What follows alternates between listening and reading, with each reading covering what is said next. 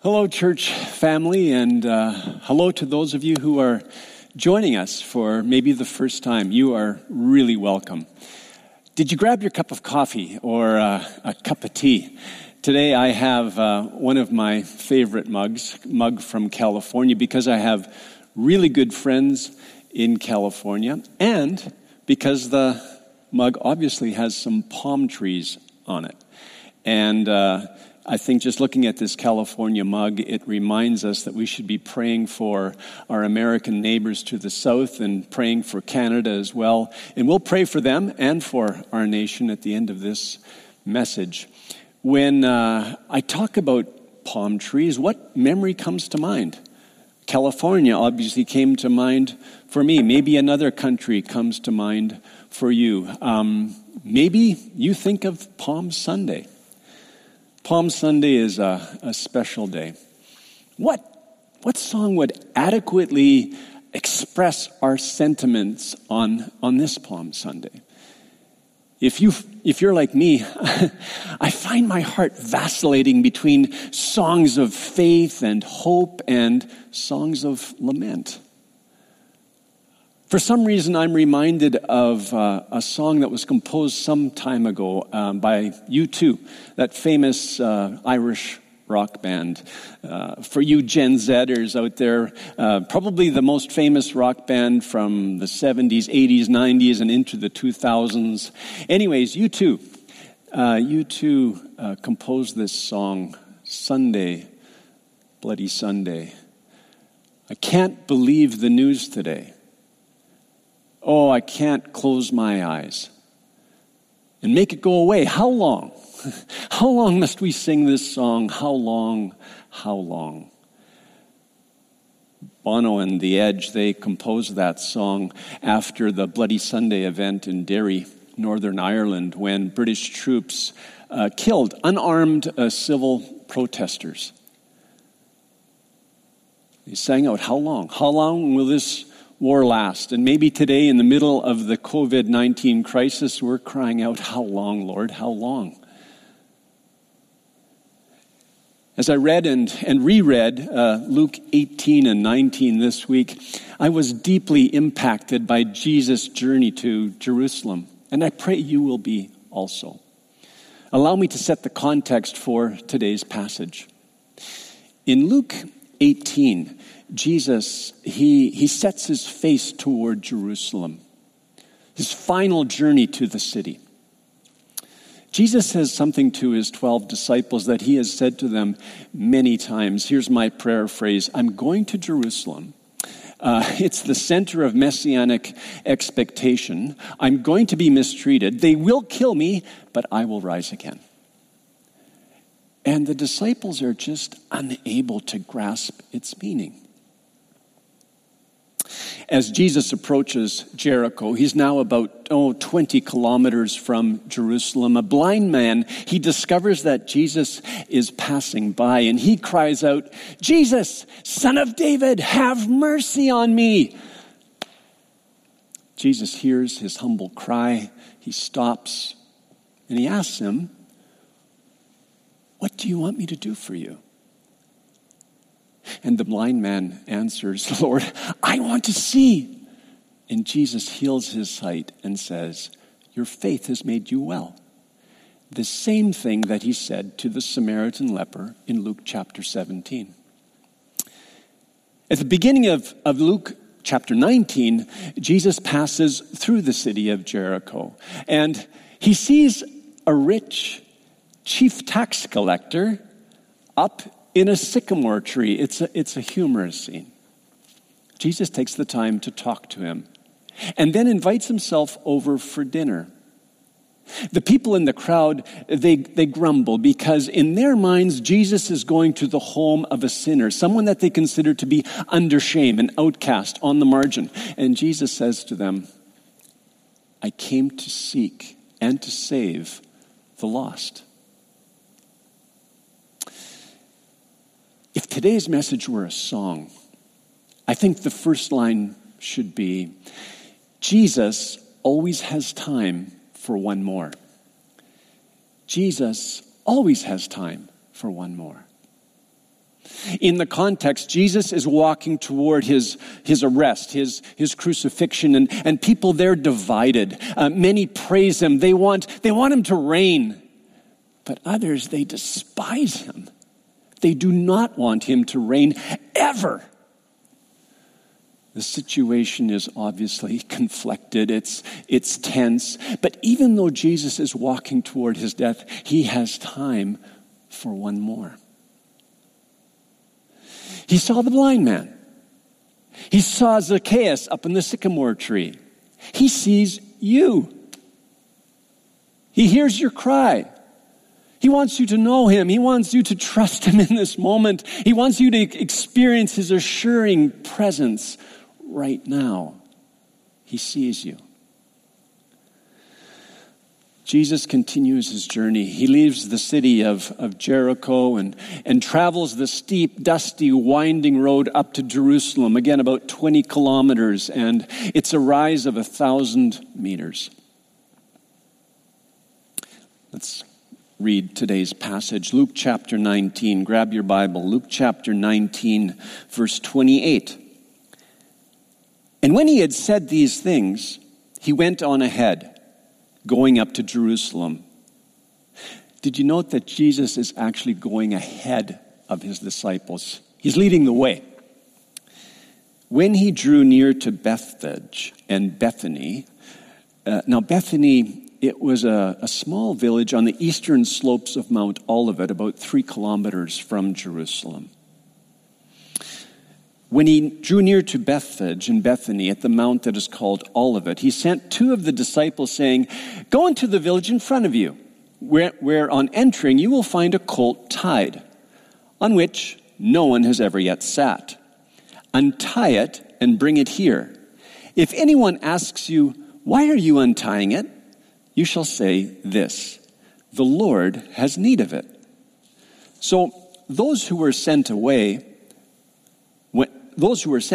away and found it just as Jesus had told them. And as they were untying the colt, its owner said to them, "Why are you untying the colt?" And they said, "The Lord has need of it." And they brought it to Jesus, and throwing their cloaks on the colt, they set Jesus on it.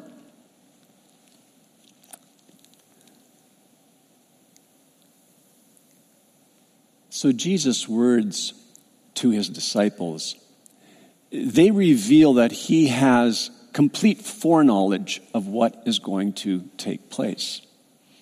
He knows where the colt is. He knows that it's tied up. One interesting note is that they had these donkey tie-up stations across the region, and so it was kind of like the ancient version of Evo car share. So first, Jesus knows where the colt is. He knows that it's tied up. And then Jesus knows that the colt has never been ridden. And fourthly, he knows how to get it. In other words, Jesus knows what is ahead of him. The disciples, they find the colt just as Jesus has said.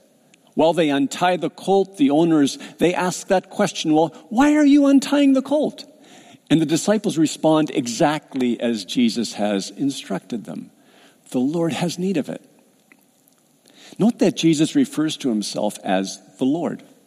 In this moment, as he approaches Jerusalem, he's carefully, sovereignly orchestrating these events.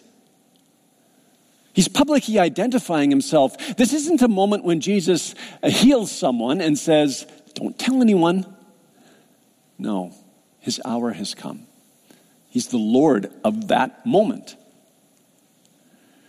So, if I were writing a song today, a Palm Sunday song, the second line would be, Jesus is sovereign over the moment, every moment.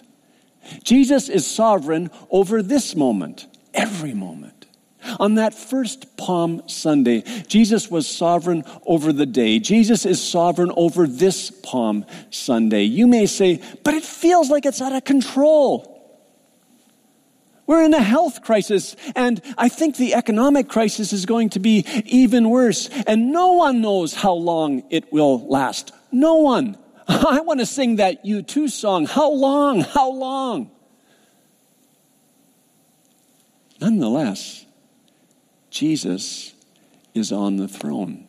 As surely as I'm sitting on this chair right now, Jesus is on the throne.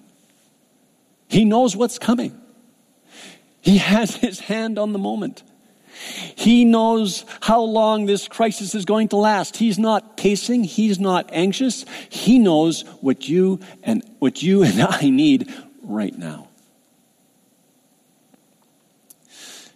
Did you experience God's sovereign hand over your life this last week?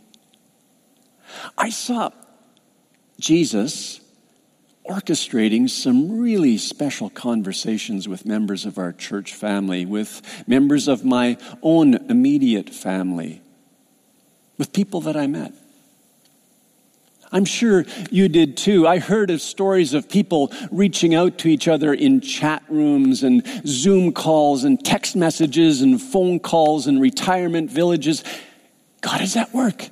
He is sovereign. He's accomplishing his purposes right now.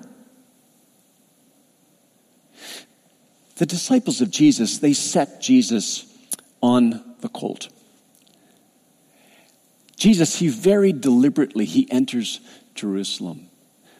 Not on foot as the other Passover pilgrims would be entering Jerusalem, but no, in this very specific manner, on a colt. Interestingly, in Genesis 49, we read that a ruler from the tribe of Judah would tie his colt to the vine and command the obedience of the nations.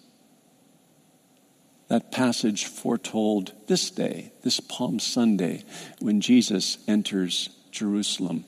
Let's go back to the text. Luke chapter 19, verse 36, we read, "And as he rode along, they spread their cloaks on the road. As he was drawing near, already on the way down the Mount of Olives, the whole multitude of his disciples began to rejoice and praise God with a loud voice for all the mighty works that they had seen, saying, 'Blessed is the King who comes in the name of the Lord, peace in heaven and glory in the highest.' And some of the Pharisees in the crowd said to him, 'Teacher, rebuke your disciples.' He answered, 'I tell you, if these were silent, the very stones would cry out.'" The very stones would cry out. The spreading of the cloaks on the road, that was an act of homage. This was like a red carpet treatment for Jesus. The crowds, they were expressing their submission to Jesus as their king. Others, according to the Gospel of Matthew, they cut branches from the trees, probably palm branches, something like these, and they laid them at Jesus' feet. Palm branches being laid down, honoring Jesus as he walked down the road, heralding the king's victory over his enemies. You can feel the tension just building, because in the crowd there are disciples of Jesus who are so excited about what's happening. The Gospel of John mentions that people come from Bethany to join in. Why? Because they witnessed the raising of Lazarus from the dead. Their devotion and their fervor, it just loads the room with emotion, the moment with emotion. Perhaps the closest that we get to this kind of emotion today, this kind of exuberance, is when we yell and we scream and we bang pots at 7 p.m. in the evening to honor, to celebrate, to pray for those healthcare workers that are on the front lines, working tirelessly for our well-being and working obviously for the healing of all those who have been affected by COVID-19. We pray for them. We'll end this message praying for them. On that day, the crowd crests Mount Olivet. And Mount Olivet, it stands at about 2,700 meters. It's actually a ridge of summits. And the Temple Mount of Jerusalem sits just a little bit lower at about 2,428 feet. So, as the crowd descends the mount, as Jesus descends, they have this spectacular view of the Temple Mount.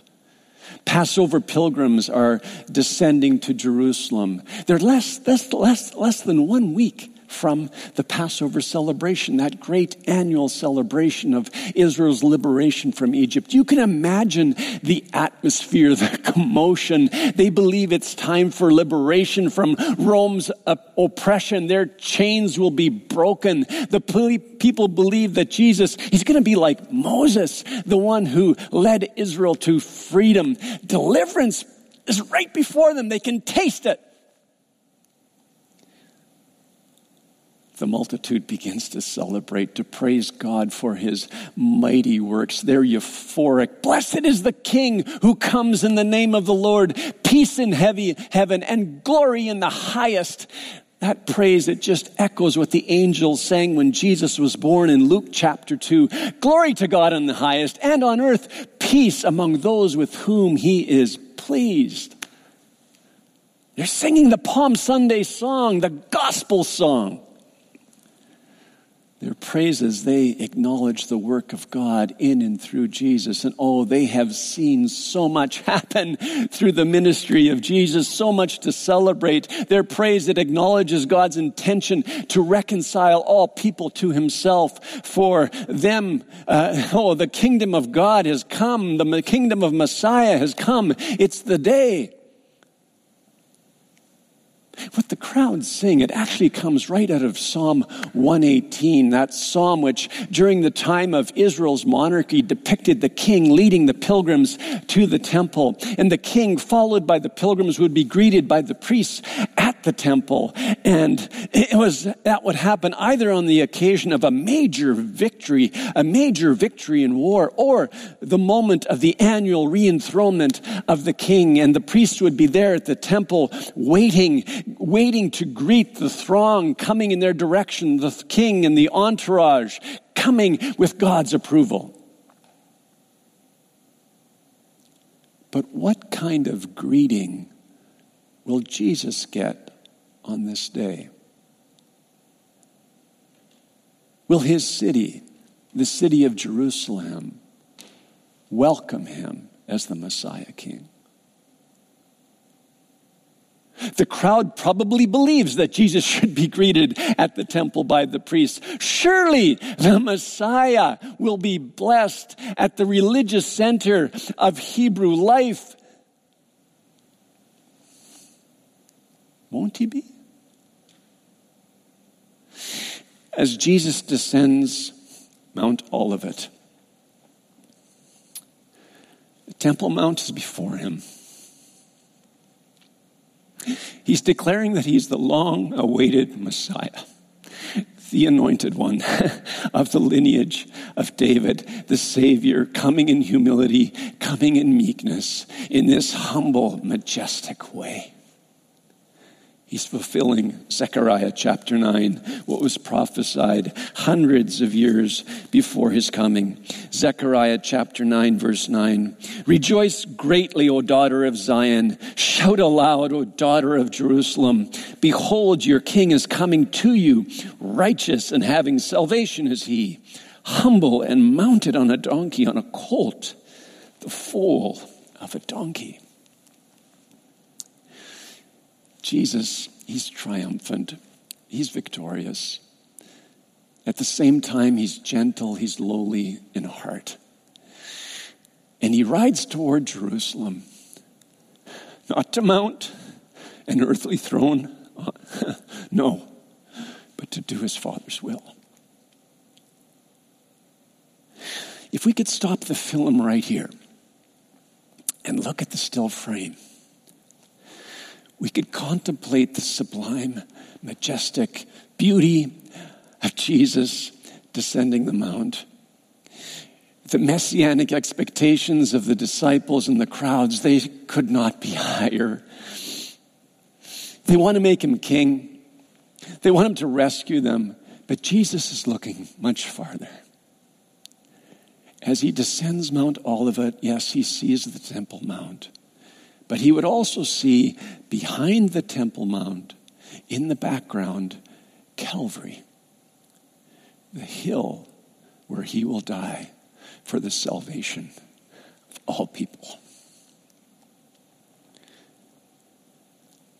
You see, Jesus, he's not focused on a temporary kingdom.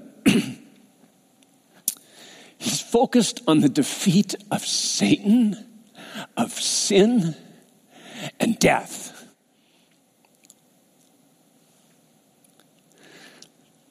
Nothing is going to deter him from his ordained path to the cross.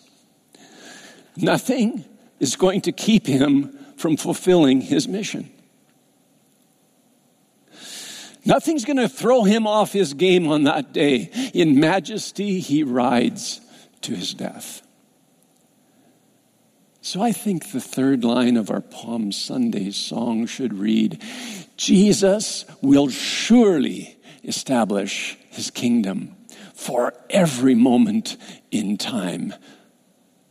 Jesus will surely establish his kingdom for every moment in time.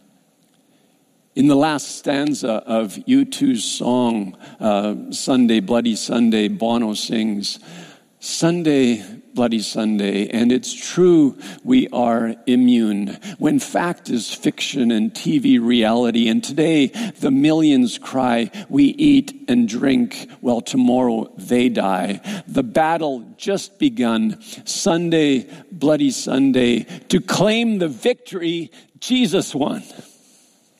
On Sunday, Bloody Sunday. Yeah.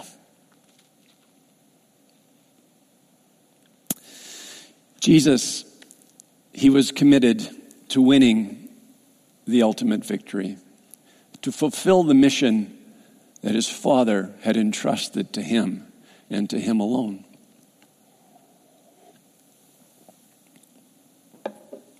To do what only he could do. And he's committed to fulfilling his mission today, this Palm Sunday, in my life, in your life, in your family, in our city, in our nation, in our world. On that day, the Pharisees, they were disturbed by the acclamation, by the messianic praise that Jesus was receiving. They were offended by the gospel song. They wanted it to stop. They didn't want Jesus to reign over them. They command Jesus to rebuke his disciples. And in verse 40, Jesus rebukes them. He says, if the crowds remain quiet, the very stones will cry out. The rocks will scream. Even lifeless, inanimate objects will acknowledge me, the living Messiah, unlike you blind Pharisees. Jesus, he's torn. He's torn between the exuberance of the praise and the tragedy of the moment. Torn as you might be right now, because you have a solid faith in God, but those around you don't. Torn because you're well. You're feeling good, but others around you are ill. Torn because even though you praise Jesus today, you're not sure what will come tomorrow. You're uncertain about the turbulence that's on your path. Let's go back to the scriptures. Luke chapter 19, verse 41. And when he drew near and saw the city, he wept over it, saying, would that you, even you, had known on this day the things that make for peace, but now they're hidden from your eyes. For the days will come upon you when your enemies will set up a barricade around you and surround you and hem you in on every side and tear you down to the ground, you and your children within you, and they will not leave one stone upon another in you, because you did not know the time of your visitation. So as Jesus crosses the Kidron Valley and nears the city gates, he begins to weep. And the word that's used there, it means to lament with sobs. Jesus is wailing as he comes down that mountain. He's overcome with emotion. The rejection of Jesus by many of his own people, it was predicted by the prophet Isaiah for sure. Hundreds of years before Jesus came. Yet Jesus, he feels great sorrow when he actually witnesses the rejection of his own people. He laments because he sees a city that he loves sealing its fate. So I think the fourth line of this Palm Sunday song would be, Jesus' heart, it breaks for the city. It breaks for every city. Jesus' heart, it breaks for the city, for our city. Verse 42, would that even you had known on this day the things that make for peace. On this day, the day of your visitation, on this day when Jesus enters Jerusalem as Messiah, the citizens of the city, they do not recognize that it is the day of their redemption. They have missed it. The day when their true Messiah and King came to save them. They missed it. Verse 42, would that even you had known on this day the things that make for peace. The things that make for peace with God, inner peace, lasting, abiding peace. If only they had known what makes the world as it should be, what heals one's relationship with God, what heals relationships with others. And I ask you, today, on this day, doesn't our world need to know what makes for peace? Jesus' words on that day, they echo what we read in Zechariah chapter 9, verse 10. The verse right after that verse that talks about Jesus entering Jerusalem on a colt. Verse 10 in Zechariah 9, I will cut off the chariot from Ephraim and the war horse from Jerusalem, and the battle bow shall be cut off. And he shall speak peace to the nations. His rule shall be from sea to sea and from the river to the ends of the earth. The humble king who rides into Jerusalem on a donkey, on a colt, he will bring peace to the ends of the earth. That's at the heart of the gospel. These words, his rule shall be from sea to sea and from the river to the ends of the earth. They're actually prominently engraved on the walls of the Peace Tower in our nation's capital, Ottawa. The quote there, on the Peace Tower, it's actually taken from Psalm 72, verse 8, where the same words are found. May he have dominion from sea to sea and from the river to the ends of the earth. You see, the fathers of Confederation in this country, they took our name, the Dominion of Canada, from that verse. It's also featured on Canada's coat of arms. Psalm 72, what does it proclaim? Well, it proclaims the absolute sovereignty of God over the entire earth, and it refers to the reign of Jesus, the Messiah King, over all nations. It's not a kingdom marked by a particular ethnicity or language. Rather, it speaks to the unity of all nations, of all ethnicities, united in one confession, proclaiming the truth of one God. True lasting peace found only in relationship with Jesus. Now, we live today in a post-Christian Canada. The beliefs and values of our country have changed dramatically. The moral fabric of our nation, it comes undone. The challenges before us are immense. As a people, as a nation, we do not seek to submit ourselves to God or to anyone. We do not seek to submit ourselves to his word, to his law. Rather, we seek autonomy. We want to be a law unto ourselves. We want to create our own morality, make life in our image. And so, as followers of Jesus, we live torn, right? Torn between the beauty of our nation and the fallenness of humanity. We're torn between our love for those around us and the brokenness of relationships. I'm sure Jesus would say to Canada today, would that you, even you, had known on this day, the day of COVID-19 crisis, the things that make for peace. Would that you have known on this day the things that make for peace. Jesus' heart, it broke for Jerusalem. His heart breaks for our cities today. It breaks for our nation. More than anything, he desires to draw people to himself today. In verse 42, Jesus says to the Pharisees that the things that make for peace are now hidden from their eyes. You're blind, he says. So instead of peace, destruction is going to come. Jesus prophesies that the days are coming when a barricade will be built around the city, around Jerusalem, and their enemies will lay siege to the city, and they will raze the city. They will destroy it. Not one stone will be left upon another. It'll be leveled to the ground.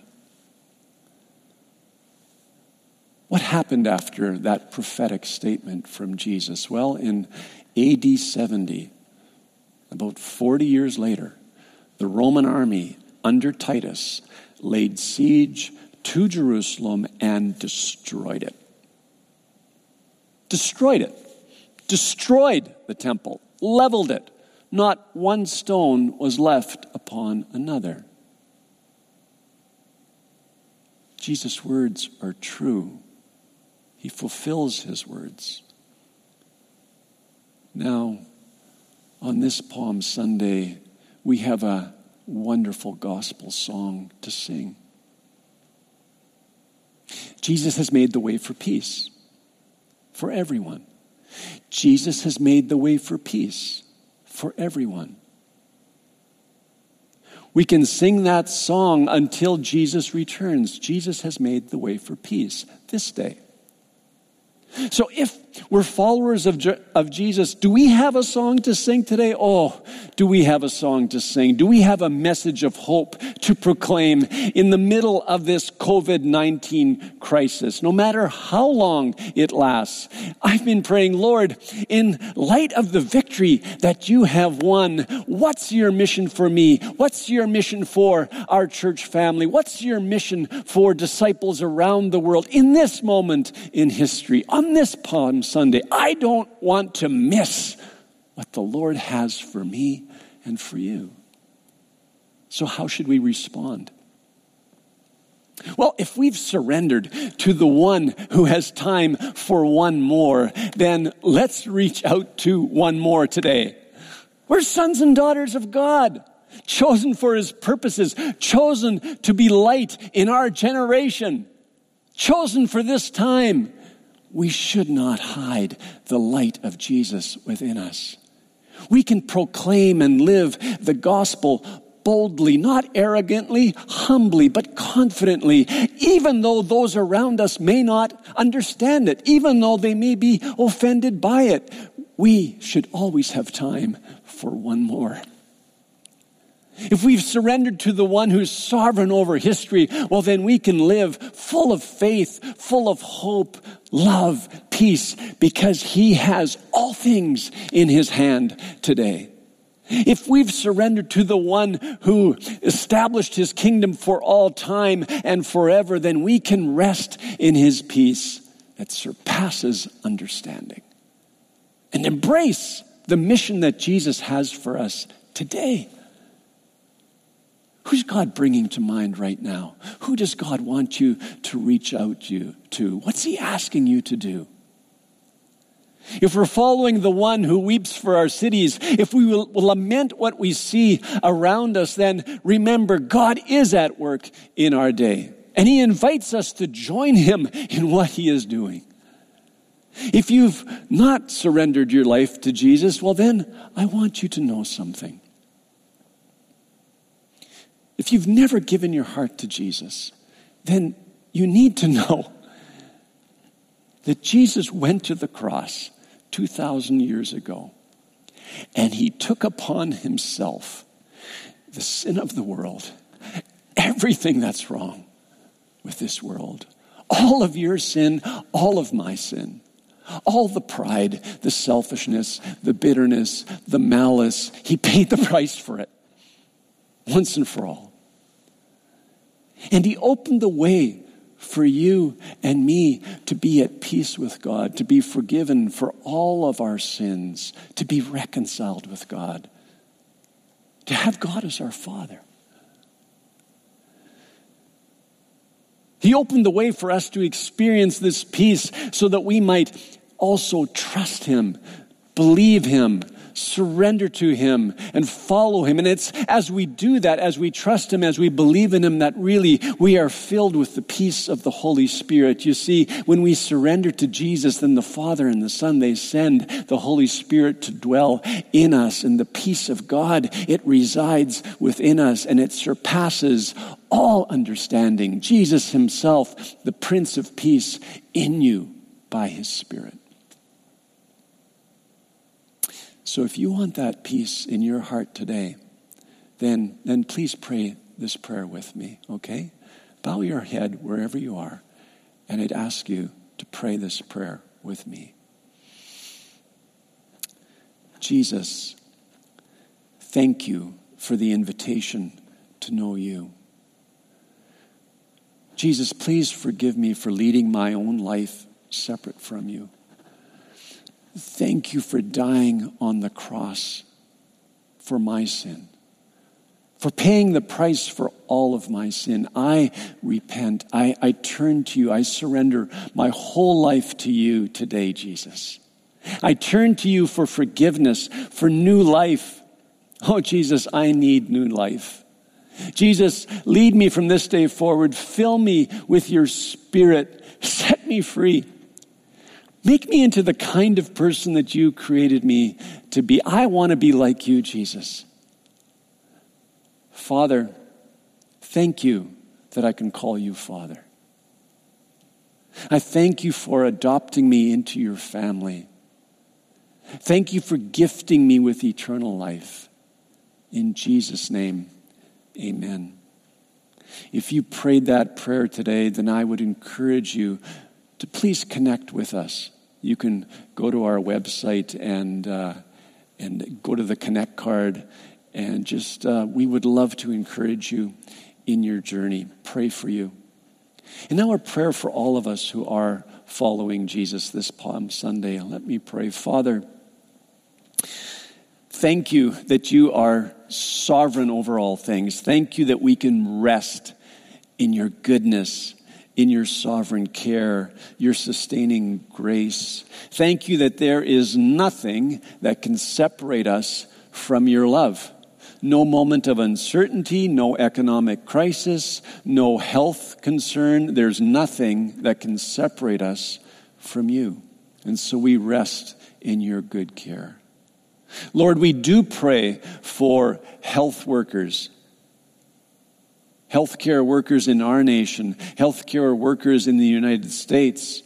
We pray for your protection over them. We pray that you would strengthen them by your Holy Spirit. We pray for our government officials. We pray for healthcare officers. Lord, I pray that they would continue to walk in unity for the good of this nation. I pray that for Canada. I pray that as well for our sisters and brothers to the south.